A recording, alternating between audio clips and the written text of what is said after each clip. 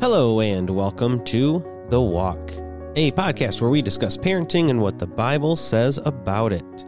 God's Word contains truth, encouragement, and application, which we want to share with you, the mom or dad journeying through the chaos of raising kids.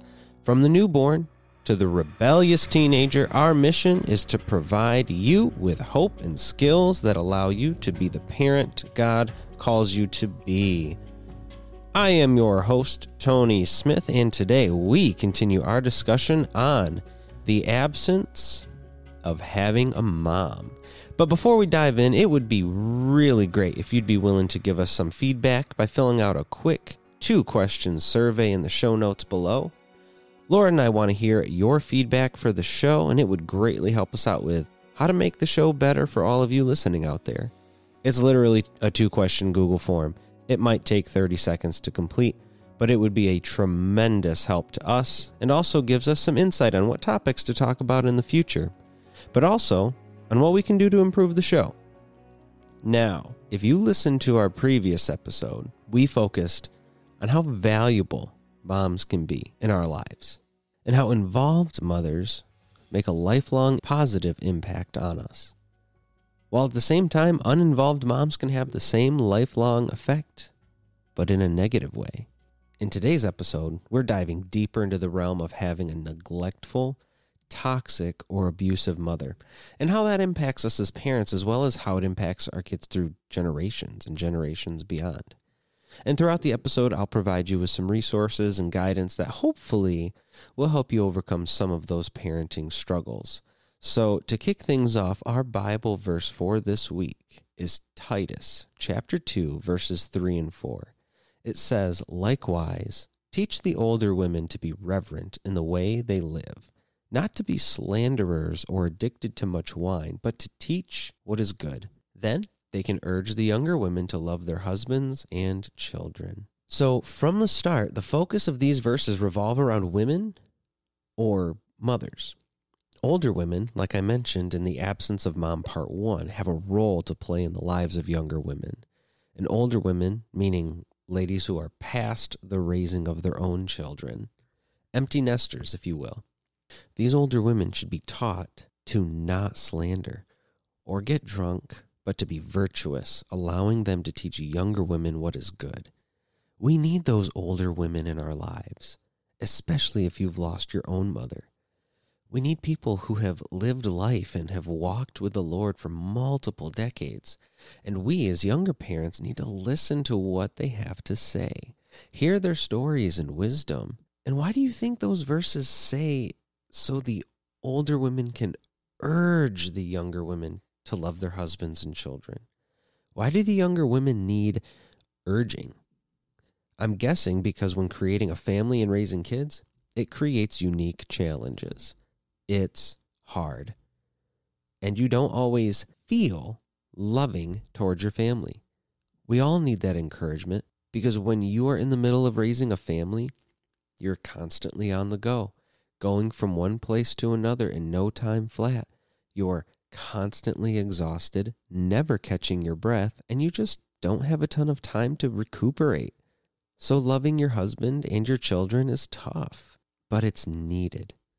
Because if you go months or years without showing affection to each other, well, any relationship would crumble. So as younger parents, we need that encouragement from those older and wiser people who have endured those long nights of a baby screaming, or have endured the rebellious teenagers running away or turning against the Lord. We need to know that we aren't alone in navigating those hurdles we experience in life. Now, when it comes to the relationship with your mother, there is this term thrown around called intergenerational trauma. Kind of a mouthful.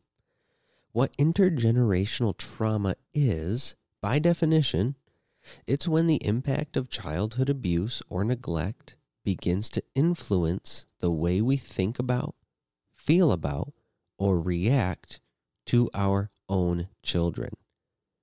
I want to say this again. The impact of childhood abuse that you went through, the neglect that you went through, begins to influence the way we think, feel, and react to our own kids. Now, again, last week I had mentioned how we naturally parent like our parents parented us, good or bad. Intergenerational trauma fits right into that. The impacts we had in our childhood play a huge factor into how we react to parenting our own kids. There's a pretty unique little book called Turning the Tide, Parenting in the Wake of Past Trauma. It's by Jana Presley and Caitlin Marie Wilson. It's like 28 pages. It's for free online. I'll post the link in the show notes for you if you want to check it out. It's pretty informative with some real-life examples, which, was good for me to read. It also provides some strategies and resources towards the end of the book as well. But one of the challenges as a parent is that when we don't experience the comfort and affection from our parents, specifically our mom as a child, we have to learn how to do that as adults when showing affection to our own kids. So here's a few examples. Maybe you grew up in a home where physical touch was a problem. So I'm going to give you two scenarios. So scenario number one, perhaps you were never hugged by your parents. Maybe mom and dad didn't show affection that way. Well, you might have to learn how to give hugs to your own kids because it might feel weird or out of place. I think this occurs more often with dads than moms, but nonetheless, showing physical affection to your children is needed because they crave it. They need that physical touch. And I'm telling you, if you don't provide it for them, they will find it somewhere else. So that's kind of a warning for dads out there. Hug your daughters. Scenario number two is kind of the opposite. Perhaps you experienced too much physical affection, and it turned into abuse when you were a child. You may have resentful feelings towards physical touch between you and your kids. So there are a lot of different emotions depending on everybody's individual circumstance. And here's a little section from the book I mentioned above. So this is a quote. It says, "Our patterns of relating to ourselves, other people, and the broader world are learned through our earliest relationship, the attachment bond between child and caregiver. When this relationship is insecure or unhealthy, it may result in a tendency toward avoiding intimacy or anxiously clinging to others out of fear or abandonment. When these early self-protective relationship tendencies persist into adulthood, it can take a considerable amount of emotional energy to learn new ways of interacting." What this is saying is that those earliest interactions between you and your caregiver makes an impact into adulthood. And when you find yourself having to change or adjust how you interact with your children, it is really hard. It's exhausting. It isn't something you can achieve in a day. It takes time, practice, patience, and an immense amount of effort. So if you find yourself in this boat, here's a little revelation I had a few years ago. There's this concept called co-regulation, where you help your child regulate their emotions, but since they're children, they can't do it themselves. The goal is to get them to self-regulate their emotions, but co-regulating with them teaches them how to do so. Well, when you think about how you regulate your own emotions, is it positive or negative? When you get angry, do you lash out and say evil things or throw objects across the room or kick the dog or whatever? Or do you take a few deep breaths, calm down, and move on in a calm manner? Well, you can't co-regulate with your child's emotions if you are unable to self-regulate with your own. And I think dads struggle with this much more than moms do, but moms do struggle with it. When you have an escalated situation, like with a screaming toddler throwing a fit, it just isn't possible to de-escalate the situation by escalating yourself. If you have a 3-year-old going through a temper tantrum, yelling at them is not going to get them to calm down. It will induce fear, causing them to cry and scream even more. You have to be able to de-escalate yourself, self-regulate your emotions before you can attempt to help your child. And this is something I struggled with a lot with our middle daughter. She was colicky and cried and cried and cried, and my sympathy towards her was gone. Like I just stopped caring. And I would really struggle with it, like seriously, to the point where I would hit things, hurt myself, because that's how I coped. If she would cry, I would get upset, and it never made anything better. And as a dad, I have to be able to self-regulate before I can even come close to helping calm down my kids. And for people who have intergenerational trauma, it's that much harder. There's always going to be some sort of event or sound that triggers those emotions. And the first step is to recognize it. That way you're aware of yourself, then you can begin to find productive strategies or coping mechanisms that allow you to move forward or make progress in that area, where you don't get upset over things that trigger you from your past. But like I said, it's really difficult to do. It's not something you can achieve in a day. It takes a lot of time and a lot of effort, but it will be worth it in the long run, not just for you, but for your children and your children's children.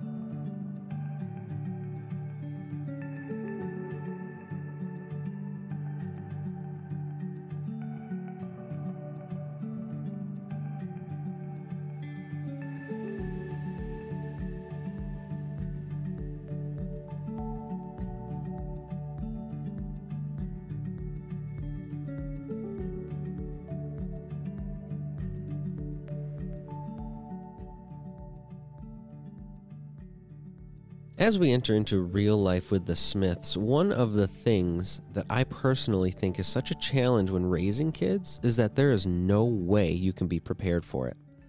I mean, you can read a few books and listen to some advice from people, but there's not a whole lot you can do to actually prepare yourself for having a child. Once you become a parent, your life changes drastically, and even more when you add kids to your family. And having a new baby brings a lot of added stress to an already busy and stressful life. You lose time to yourself. You're sleep deprived. Emotions run high, and after doing the same thing, waking up every few hours in the night, you get over it. You get sick and tired of being sick and tired. So what do? I'm telling you, you don't have to be Superman or Wonder Woman. Ask for help. 3 words. Ask for help. It is okay to get help from family and friends. You need to take a rest. You need to rekindle your relationship with your spouse and go on a date. Taking care of and raising your kids when you are constantly grumpy, irritable, or even mean isn't helping them. And it's not helping you. And that's a big challenge in our own household. We often try to do everything ourselves and don't ask for help. Or we feel that if we ask, we are burdening those we are asking. Because we know our kids are a lot. They are a lot to handle even for a few hours, let alone an afternoon or a day.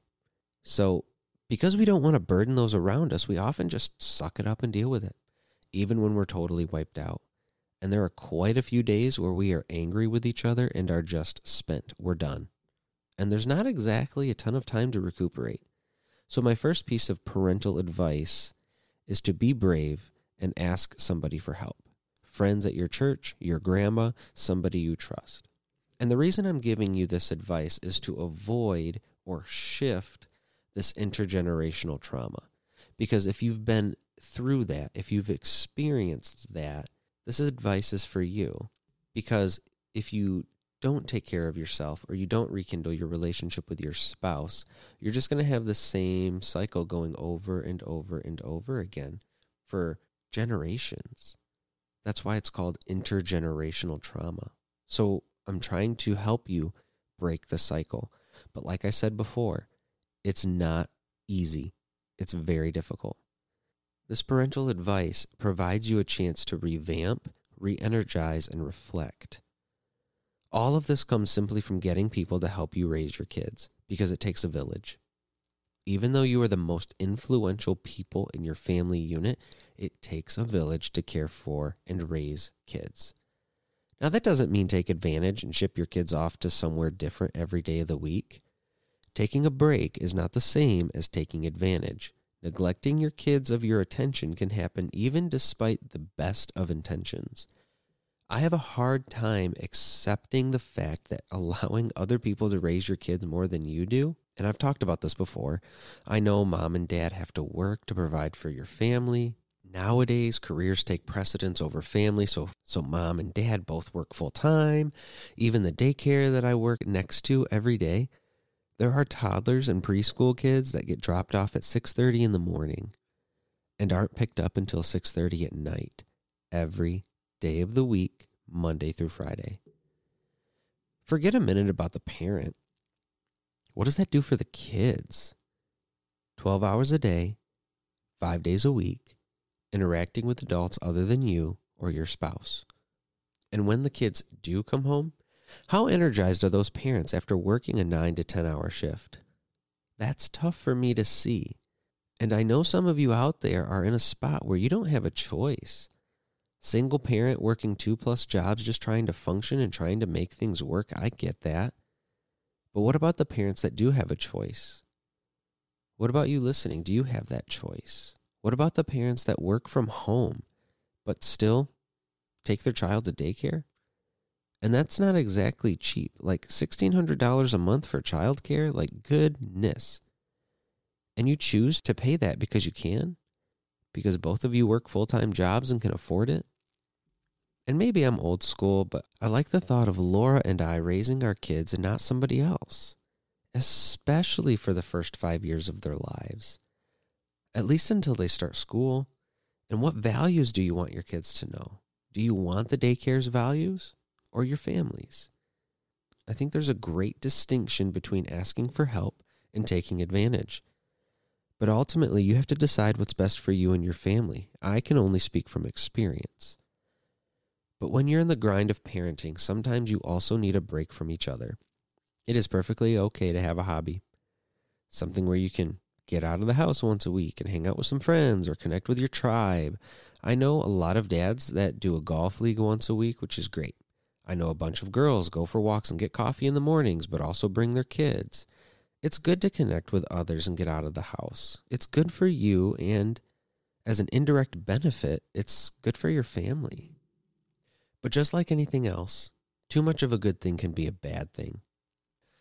A golf league that goes on once a week is very different from doing a golf league on Tuesday, Bible study Wednesday, running club on Thursday, fishing on Friday, gaming on Saturday. You know, if you fill multiple days during the week with stuff for yourself, that is time and investment taken away from your family. That isn't healthy either. And it all comes back to what I mentioned in the last episode: patterns and habits. Creating good patterns and habits gives your family a strong foundation and structure to function properly, but also to build a little micro community in your home.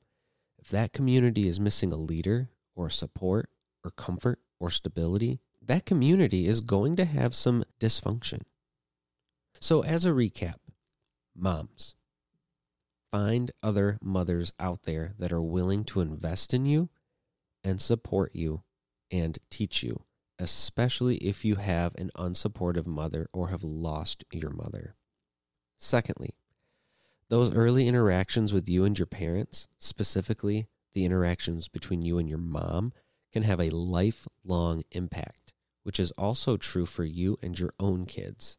So be intentional in making them positive and learning how to self-regulate your emotions, and keeping calm when stressed does wonders for not only you, but for your family.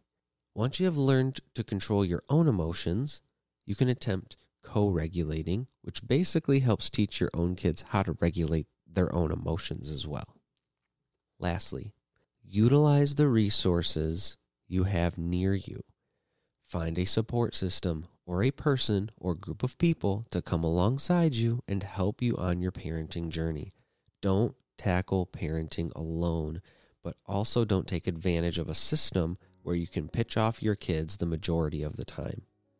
You have to really reflect on if you want to raise your own children or if you want somebody else to. Find that balance and have conversations with your spouse about it, because I'm telling you, it will bring blessing to not only your kids, but your grandkids for generations to come.